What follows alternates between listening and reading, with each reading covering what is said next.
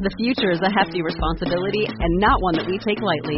But then taking things lightly has never been what Hefty is about. That's why we've created the Hefty Renew program that turns hard-to-recycle plastics into valuable resources like park benches and building materials.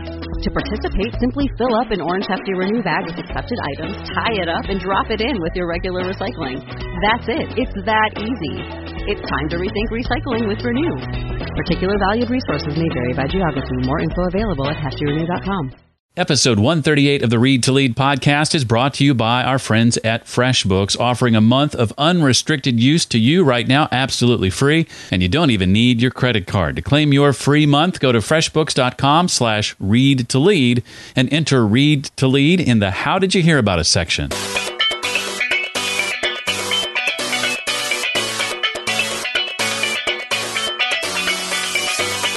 I think that when you step to the front of the room, you have to invite the people to listen.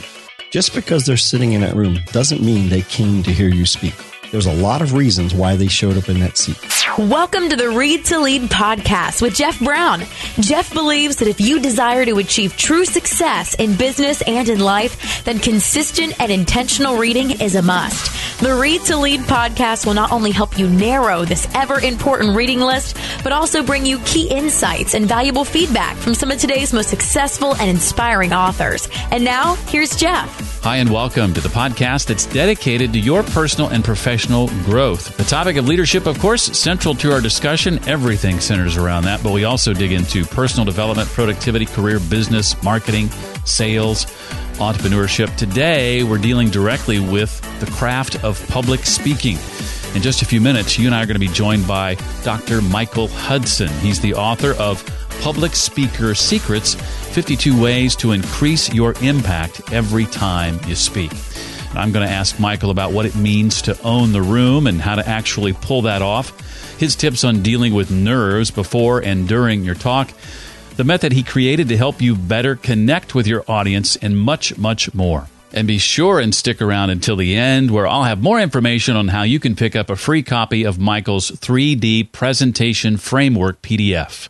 Today's episode is made possible by our friends at FreshBooks. If you're a lawyer, say, or head up a marketing agency, maybe you're a plumber, an interior decorator, an IT professional, a therapist, architect, web professional, if you create value for your customers by applying your time and expertise to other people's problems, FreshBooks is built specifically for you. And I love that they uphold a long-standing tradition of providing extraordinary customer service and building a product that saves you time, because they understand that you went into business to pursue your passion and serve your customers, not to learn accounting. That's one of the best parts about FreshBooks Cloud accounting software. It's so easy to use. But don't take my word for it. Take advantage of their free month-long unrestricted trial that they're offering to you right now as a listener to Read to Lead. It's completely free, and you don't need a credit card to sign up either. Just go to freshbooks.com/read to lead and enter Read to Lead in the How Did You Hear About Us section. One more time, just go to freshbooks.com/read to lead. Michael is a teacher, speaker, writer, facilitator, coach, and ideapreneur. I love that word, who can help you get your message heard. Michael works with speakers, coaches, and consultants, entrepreneurs, and small business owners, and leaders of cause-focused organizations seeking to get clear on their message and to communicate it to create their impact in the world. Michael's got a brand new book, and it's called Public Speaker Secrets, 52 Proven Ways to Increase Your Impact Every Time You Speak. Michael, it's a pleasure to have you. Welcome to the Read to Lead podcast. Thank you very much, Jeff. It is a delight to be here, and I am very honored by the opportunity. I appreciate it. Well, I'm enjoying the book. I just finished it last night, and so I know all of the secrets. Fantastic. And we're done. Thank you. It was nice having you. Yeah. Well, I wanted to start out because one of the things that Michael touches on early in the book is the importance of simplicity. And I want to ask you, what has your own career taught you about simplicity, particularly in the area of public speaking, and why it's so important? I think a lot of us, when we get an opportunity to get in front of the room, however we got there, whether we worked through a lot of fear of doing it and then finally got to that opportunity, or whether we're very comfortable and we just do it, it's very easy for us to fall into the complexity trap, and we don't realize it's the complexity trap. We fall into it because we love ideas. We love to think. Most people don't.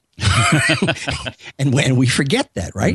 And we get in front of the room and, we become the person that we think we have to throw everything out because we're looking at the audience and saying, you know what? There's somebody out here who needs each one of these things and I got to share it all with them. That's the way I have the most impact. Well, that creates a complexity that makes people walk away going, and what did that speaker want me to do? So, I learned that lesson because I was that guy, for the first 10 years or so of speaking, that I was that guy. And, what happens when you do that, Jeff, is you get applause. You get people to talk to you after the event, but you don't get hired back. And when you read evaluations, you hear things about people being confused. When you see people later, they go, I remember hearing you speak and it was great, but I don't know what there was there, what I did with it. It's like, well, that's because I didn't make it easy for you. So a lot of my drive for simplicity and my encouragement of people to make it simple is to focus it. I think, when you walk into the room, you should know what the most wanted result is of your being there.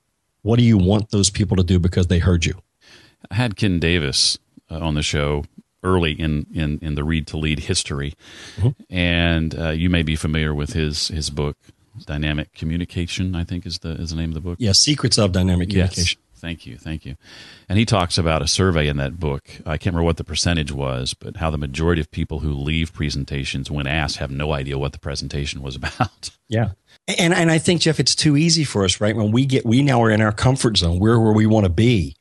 So we're enjoying the fact that we're delivering. We're using our voice. We're using our emotions, all that stuff. And we're having a great time. And maybe they're having a great time with us. But if they walk out and don't know what you said and they don't know how it applies to them, unless you were just hired to entertain, you failed. Right. Well, I know that early in my radio career, I had a consultant or a talent coach. We called this particular gentleman. Us radio people love to be called the talent. And he was one of my talent coaches over the years. And one of the things he taught me in regard to addressing topics on the radio was tell them what you're going to tell them, then tell them, and then tell them that you told them. And this is something that comes up in Michael's book as well. And I've heard some of the same suggestions, Michael, that you've heard, that principle doesn't work any longer or isn't as effective. So why do you feel it's still as effective today as it ever was? Because, Jeff, I think we live it everywhere, every day. We're constantly being told what's coming. I mean, the weatherman tells you the weather forecast and in the middle says, and we're going to talk more about that in 20 minutes. Because we're so conditioned. Plus, there's the open loop thing, right? You're creating an open loop that makes them have to know the answer because they have to close the loop. Right. I think that when you step to the front of the room, you have to invite the people to listen. Just because they're sitting in that room doesn't mean they came to hear you speak. There's a lot of reasons why they showed up in that seat. And you have to me, invite them to listen to you. Part of what the tell concept does, and you don't use the word tell, obviously, right? Right. You don't say, okay, I'm going to tell you this, and now I'm telling you this. But, when you don't use it, people don't know where you're headed. And so you're basically inviting me on a journey, and I don't know where we're going or why I should come along. So to me, it's a matter of looking at the tell as a guiding concept, saying, okay, in my opening, I have to let them know something about where we're going that makes them want to listen.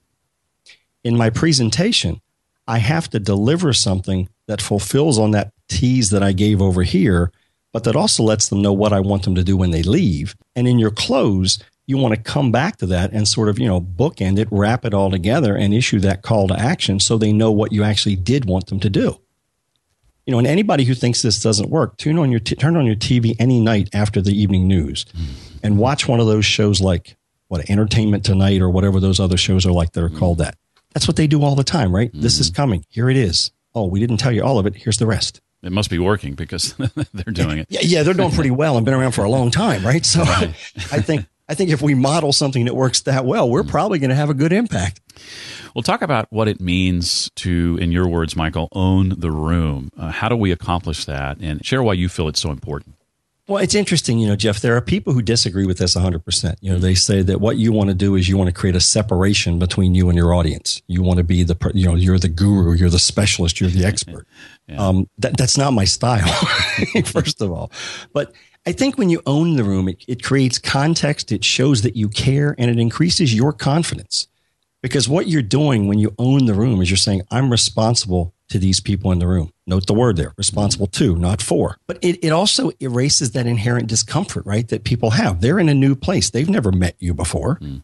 They may be at a conference they've never been to before, and maybe they don't have any friends with them.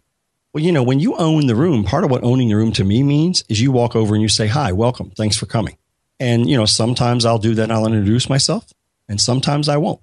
Because it's always fun to walk up to the front of the room after you've been introduced as a speaker, after you've said hello to all these various people, and they go, oh, that was the speaker. But I also use it, Jeff, as a time to, add a little local color to the presentation, a little bit of local color and flavor, if you will. If I have a 2-minute conversation with you, I welcome you, I thank you for coming, and I say, so what brought you in today? Or, what made you pick this session? Or tell me about where you're from. I've now got a piece of information. I've now got a connection with you. I now have a friendly face in the room I can look to because we have a brief, albeit brief, we have a relationship. That's a lot of it. You're kind of acting like you're the host and you care about the people and you want it to be a good event for them. I've tried to do that more and more. I spoke at Podcast Movement last month, and as people began to come into the room, I think I kept up with maybe the first 10 or 12 people and introduced myself and said hello and asked similar questions. And then as I was talking, and this was actually a Q&A, so I wasn't delivering a formal presentation, but as I answered questions, I keyed in on many of those people. And it put me at ease and gave me some comfort and calmed the nerves a little bit too. Well, and it creates a level of shared ownership of the outcome, right? Because now we're together in this. Right. And even if you do nothing more than stand at the door and pretend you're part of the convention staff, and you say, hi, welcome, thanks for coming today. And if they got their hands full, don't try to shake their hand. Don't have that awkward moment. Right. Or I'll walk between the rows. Hey, thanks for coming today. Glad you're here. I mean, it changes the tone. First of all, most speakers don't do it, so it makes you stand out, but it changes their desire. I mean, let's face it, the audience always wants you to succeed because they don't want to waste their time. But now you've made them want you to succeed at a different level because you've done something no one else has done. You've acknowledged the fact they're there, and you've given them your appreciation for them showing up.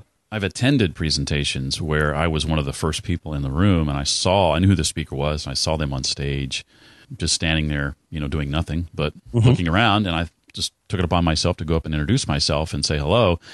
And in the particular situation I'm thinking about, I remember getting the vibe from the person that the last thing they wanted to do was speak to me or have somebody walk up to them. And maybe he was getting himself mentally prepared. And so I kind of, took that with a grain of salt. But I know if I'm in that situation, I try to be very welcoming and not standoffish, especially if it's somebody who's there early and excited to hear me talk. Well, that's the thing.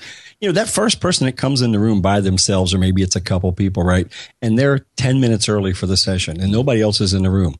Well, why not talk to them? You're going to learn a lot. And if you come back and say, well, as I was talking with Mary about earlier, all of a sudden they go, whoa, how's this guy even know Mary? And it just changes the vibe. Right. And I've found that vibe works very well. Now, I realize, I think every situation you're in doesn't allow you the opportunity to do this. But in the cases where you can, I just think you should. I had somebody in my audience recently who got to the room as the event was starting, and so I did not get a chance to do what you just described, but I recognized them from their profile on Facebook, and we're connected on Facebook, though we've never had a conversation or never met in person. Right. And in the middle of the presentation, I mentioned her by name and used her as an example. Her eyes just lit up. Oh, yeah. When I said her name, and she just sat a little straighter in her chair, and it was interesting and fascinating all at the same time. Which also, Jeff, ups the level of attention the rest of the people in the room are paying, right? Because they don't know which one's of them. You might know. Right. And I want us to make sure this comes across right? I'm not suggesting you're being manipulative. Right. If it's awkward for you and you're uncomfortable doing this, don't try it. But if you're comfortable and you can make them more comfortable by owning the room, saying, I'm the host, I'm here for you, because that's why you are there, you're going to have a much better connection and create a much better result. And you have a much better chance that they'll actually take action on what you're asking them to do. Well, sometimes a speaking engagement can involve joining the audience for a meal before you get up to speak. Yes. What are some things, Michael, that we should remember to keep in mind in that situation? I'm going to say two quick things on that, Jeff. One is avoid anything that's a cream-based sauce, because I'm sure you've had that experience. Oh, yeah. That will tighten those vocal cords and they'll just make things awkward the whole time. I'm a big fan, a heavy meal's not going to work. Eat the salad, maybe nibble at the meal. And even if you're in a place, and Jeff, I have a part of my past where I worked with people in the livestock industry. This is not judgmental when I say this, but the meals tended to be large and plentiful. Mm-hmm. And you can't let yourself fall into that trap of feeling like you're going to offend them if you only eat 3 or 4 bites, because the last thing you need in front of a room is to have too much food in your stomach, and, burps and all that kind of stuff that can happen are just not pretty. Yeah.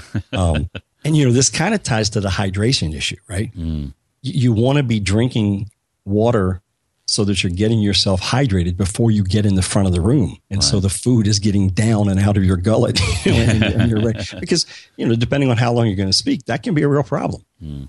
Well, I know I've got a speaking gig coming up where I'm going to be surrounded by people I consider to be professional in the area of public speaking. Right.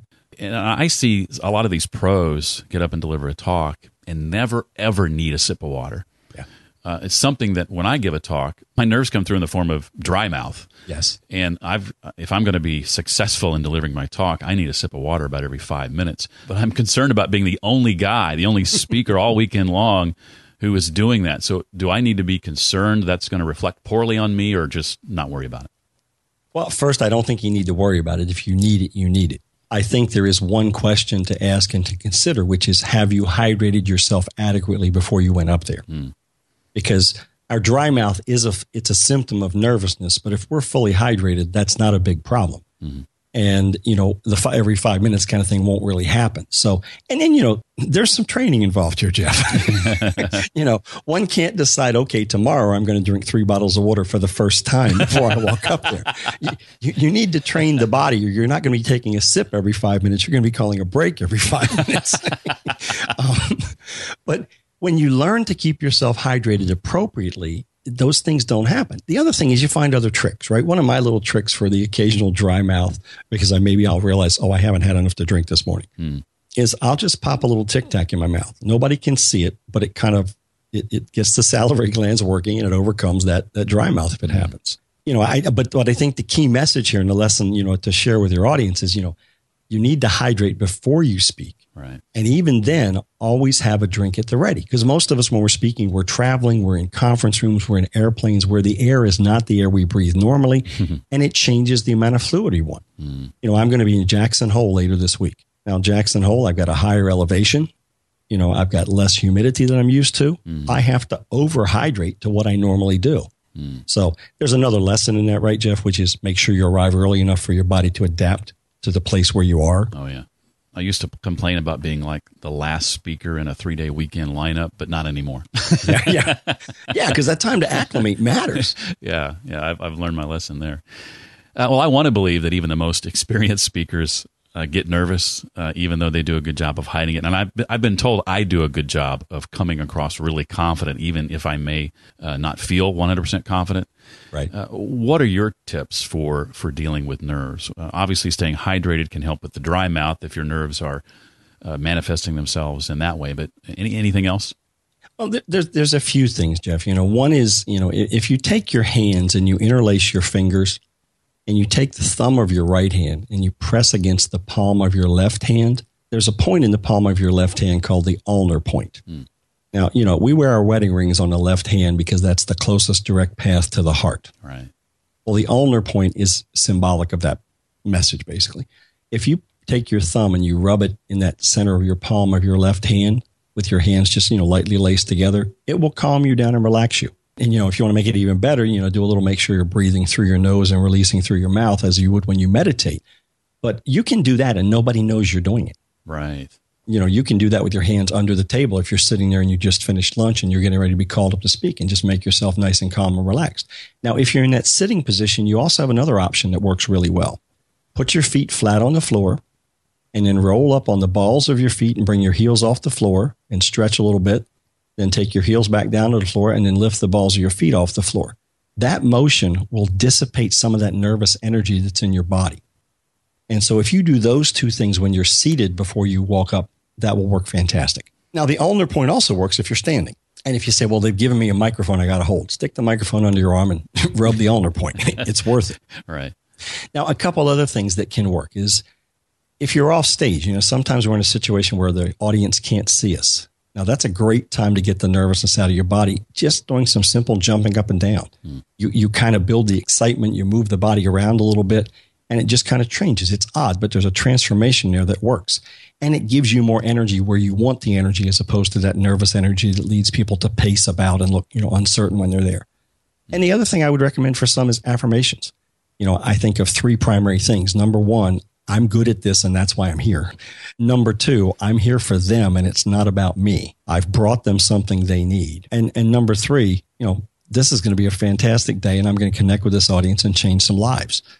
Now, those happen to be 3 that I use. And, I read them and say them aloud before I go on stage whenever I can, because it just changes the way I think about it. But that bottom line comes down to this. It's never about you. It's always about them. Our nerves come from our worrying about how they're going to perceive us. They're going to perceive us fantastic no matter what we do if we deliver them a message that they can use. And if we tell them what actions they can take. So if you make it focused about them, it takes a lot of the nervousness out. Well, share a little bit, if you would, about what I think is a very easy to remember method you call the diamond method and how you use it to better connect with your audience. Well, this is one of those things, Jeff, I stumbled on. I'd been doing this for a long time. I don't know where I ever learned it, whether somebody taught it to me. I have no recollection. And someone asked me one day about how come it seemed like I didn't lose my place the way a lot of people did in speaking. And I said, because I have this little diamond thing that I use. And I started describing it to them. And they said, so it's kind of like a baseball diamond. I'm like, wow, never thought of it that way. But that's perfect. Thank you. Yeah, thank you very much. I'll use that. So if you think about the pitcher's mound as center stage, as home plate being the front of the stage, second base being the back of the stage, first base is stage left, and third base is stage right. If you start your speech, and by the way, Jeff, it doesn't matter how big this diamond is.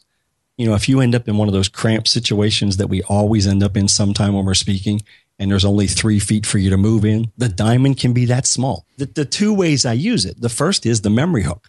I tell this story here, tell this story here, tell this story here. And, I stand up out loud and rehearse that. So I get that sort of connected in the brain. But the other way I use it is if I want to reach out to the audience, I step to the front of the diamond. I leave the pitcher's mound and step to home plate. Now, you don't want home plate to be more than 2 or 3 steps away, right? Because you're not talking about taking a walk. You're just kind of stepping out, leaning toward them. If I'm telling a sensitive story, I'll leave the pitcher's mound and I'll step to the back. Or if I'm saying, well, let's just step back and take a look at this. There's a lot of power when you physically move and do what you just said. Because now you put that thing in their mind. Oh, he's stepping back. I got to think about this seriously. And then the left and the right, first and third base, because I want to connect with all of the room. Occasionally I'll move to left and I'll tell a story. Then I'll move to the right and I'll tell a story. And depending on how much content there is, I'll run that circuit several times. But in most cases, I'm trying to have 3 main stories I'm sharing with you. And when I issue my call to action, what I want you to do, the main conclusion, I step back to the front to get back closer to them. You also can use it to illustrate things to your audience, right? A lot of times when we're speaking, we may be talking about polar opposites of a situation or different options, the option A and option B, and sometimes you've got option C. Well, you can use first base, the pitcher's mound, and third base as where you talk about option A, B, and C.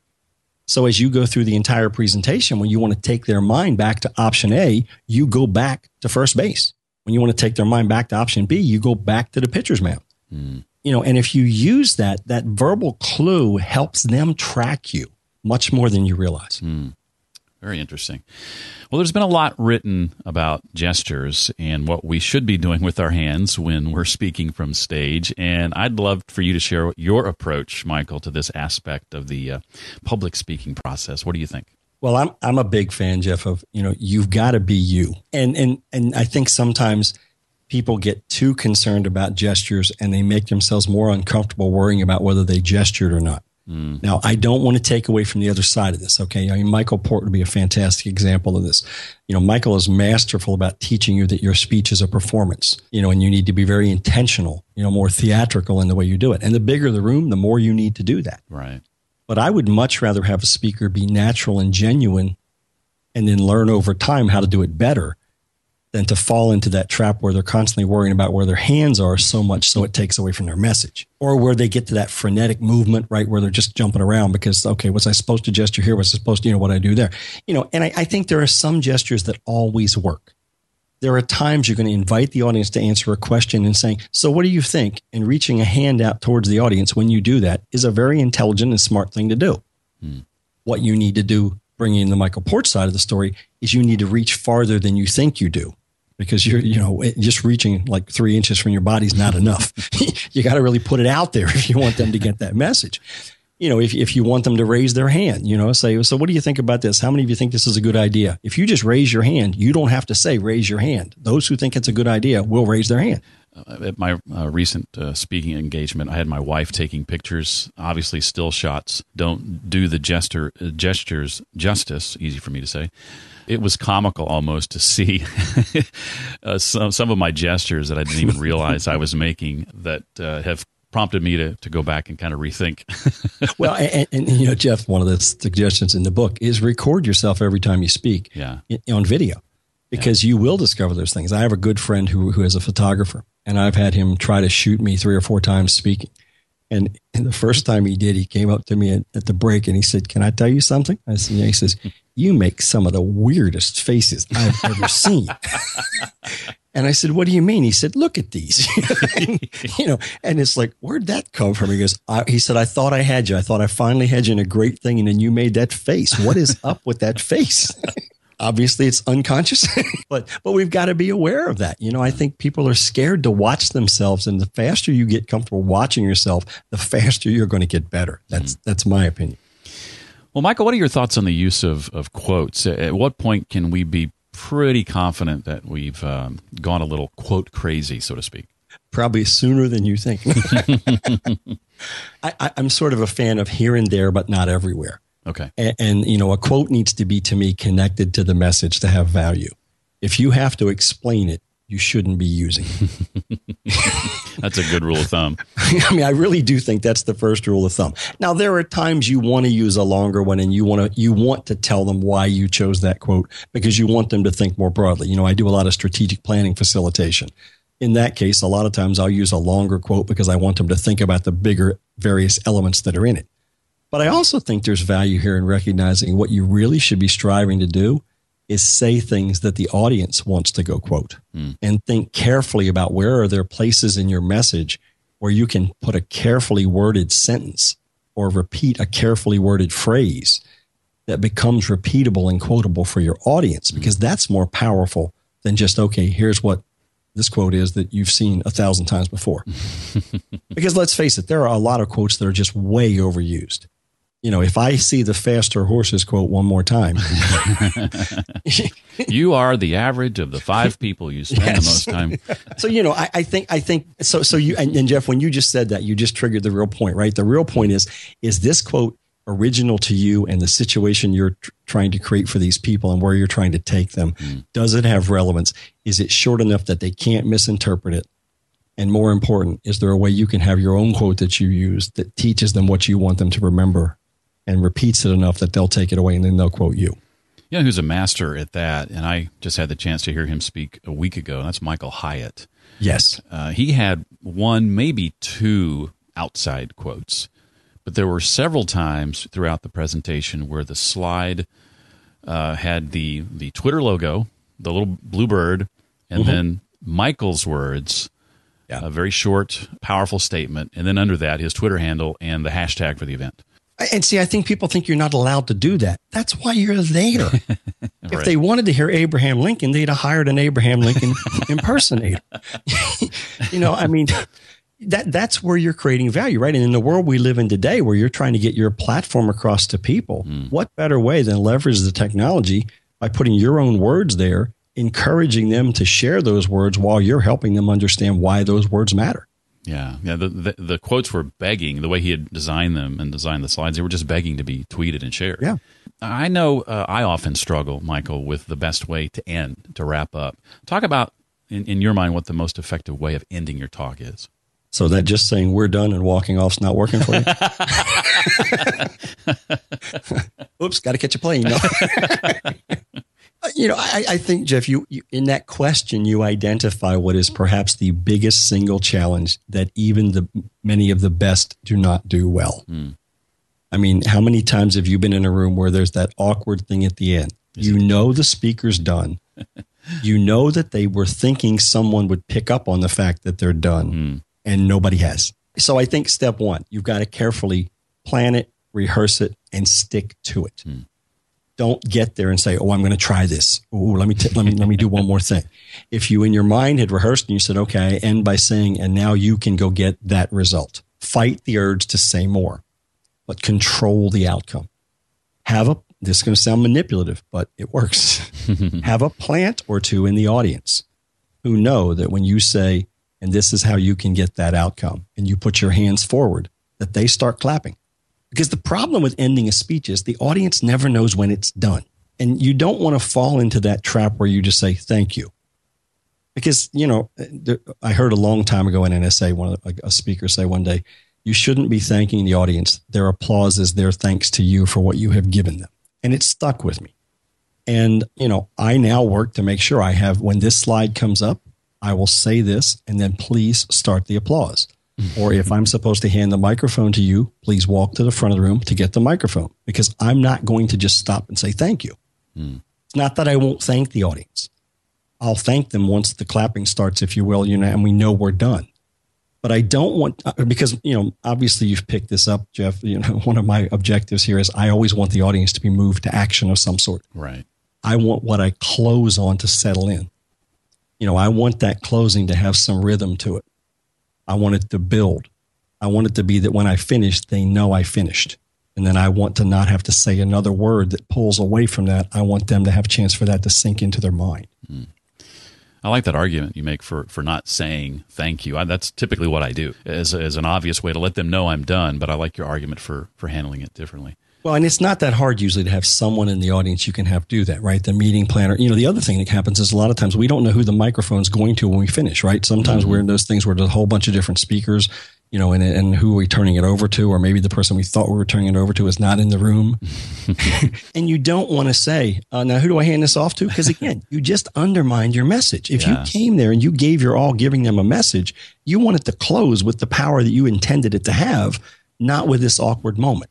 So the way you control the awkward moment is you teach someone to help you not let the awkward moment happen. Good advice. Well, before we move on to some questions that aren't directly related to the book, Michael, anything else you want to make sure we know from the book? I'll share this, Jeff. One of the challenges one has when you write a book like this is you feel like there are people who will disagree. There are people who will say, "Well, everybody already knows this," and there is stuff in the book. There's a lot of people that know it. I can tell you what I've discovered, though. There's a lot of people that don't. and I'm the kid who was scared to speak in public. I was petrified of speaking in public. It took me a long time to get over that. When I got over it, what I sort of committed myself to was simple and easy. Keep it focused and simple and easy. So I wrote the book really as a bit of mental stimulation for how you can improve. It's not, here's the Bible, go follow it the way it's written. It's, here's something I've learned that works. I've used it with other people I've coached, and I believe it'll work for you. So try it and then make it your own. None of these things that are in the book are, okay, you've got to do this exactly this way. Right. But take the lesson that's there, because the lesson is there's a challenge in doing this particular thing. Here's the way I deal with it. Figure out how you're going to leverage that knowledge to do what you do in that area better. I would be curious to know what are a couple of books that you have read, maybe recently, or it could be ones that you read long ago that maybe you go back to again and again that have had the biggest impact on you and your career and your personal growth. One of the ones that I carried around with me for years in my briefcase and literally read every day is As a Man Thinketh by James Allen. Very small, portable book, powerful. Every year, I make time to reread The Magic of Thinking Big by David Schwartz. Yeah, I just think it's a book that, and every year I get something different out of it. I have a little favorite book that you may have seen or may not have. It's called A Technique for Producing Ideas by James Webb Young. No, I don't know that one. I don't think it's 60 pages long. Oh, but it's this brilliant little thin book. The guy's from the advertising world, and it's got 5 or 6 steps in it, and it's just a fantastic mind generating kind of thing. I love it. My favorite right now is What to Do When It's Your Turn, and It's Always Your Turn by Seth Godin. I right now am in my, I think, 5th or 6th reading where I just read 2 pages of it a day. And it's amazing how many days what I'm reading is exactly what I need that day. I mean, it's a highly recommended book. And, any of your listeners who haven't read it, go read Do the Work by Stephen Pressfield. That is a book that, if you haven't read it, will change the way you think about the work you do.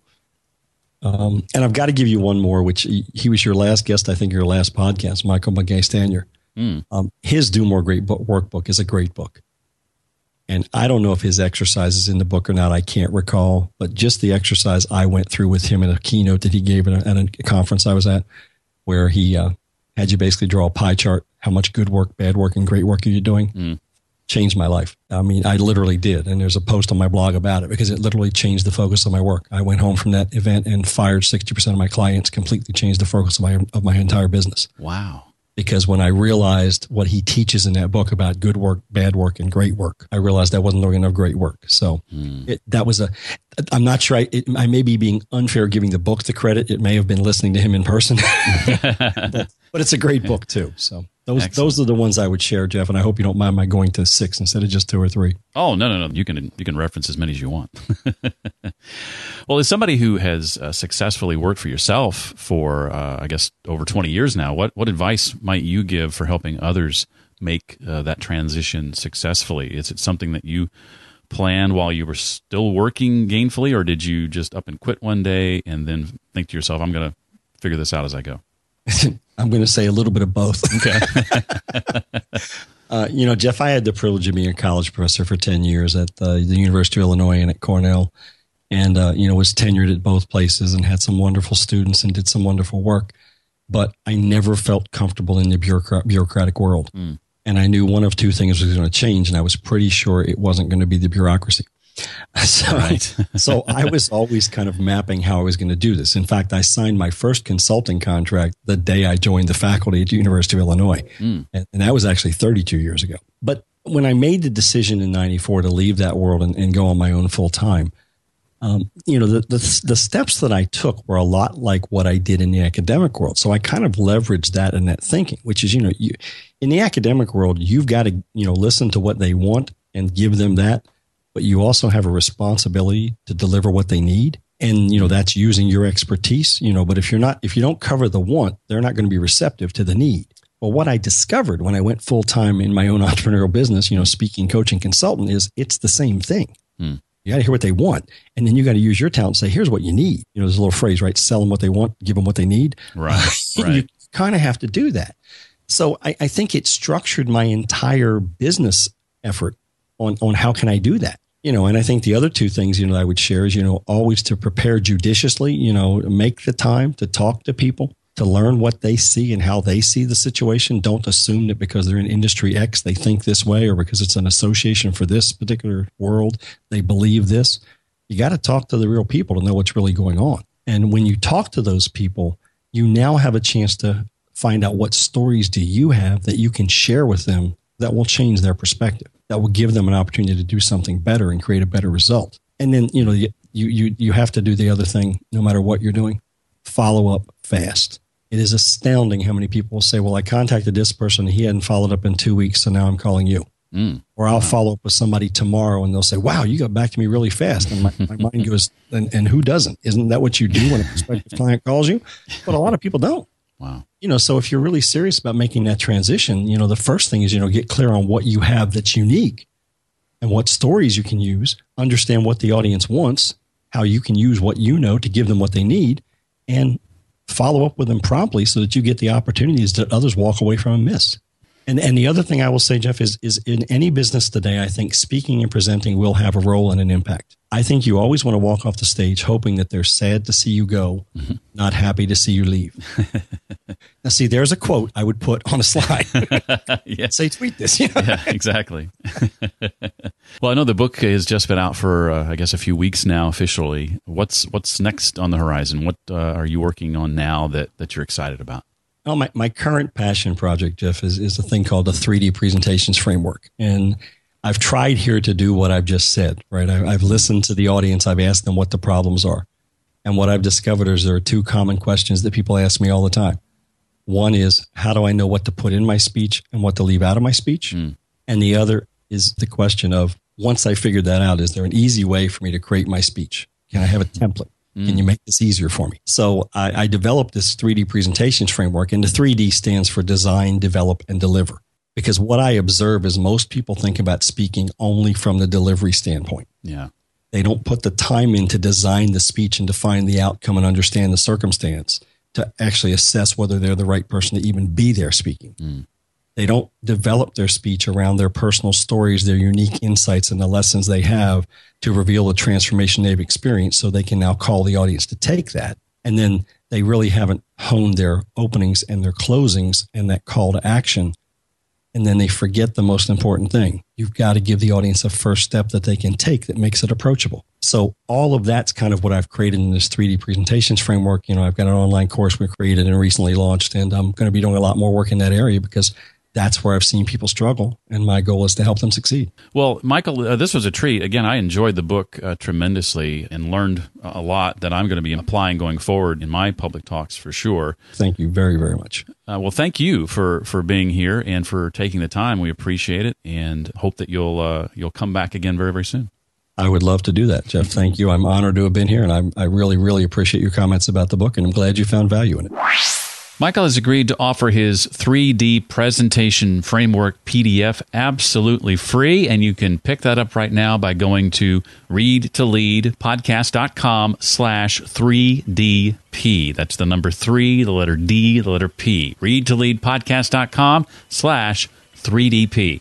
For a direct link to that resource, plus all the other resources Michael mentioned, including those 6 books, you can simply go to readtoleadpodcast.com/138 for episode 138. If you appreciate the folks that help make this podcast 100% free, then simply show your love to FreshBooks by signing up for that free month-long trial. No credit card needed to do it. Just visit freshbooks.com/read-to-lead and enter Read to Lead in the How Did You Hear About Us section. I want to say a special thanks to Tom and everybody over at Interview Ballet who recently left a 5-star rating and written review for the Read to Lead podcast, saying it's a must-listen before you invest 1 minute reading. I agree wholeheartedly. Thanks, guys. Appreciate that. Well, that does it for this week. I look forward to seeing you next time for the Read to Lead podcast. Thanks so much for listening to the Read to Lead podcast. As a subscriber, we challenge you to be more than just a passive listener. Become a vital member of the community. Visit us on the web at readtoleadpodcast.com. Until next time, remember, leaders read and readers lead.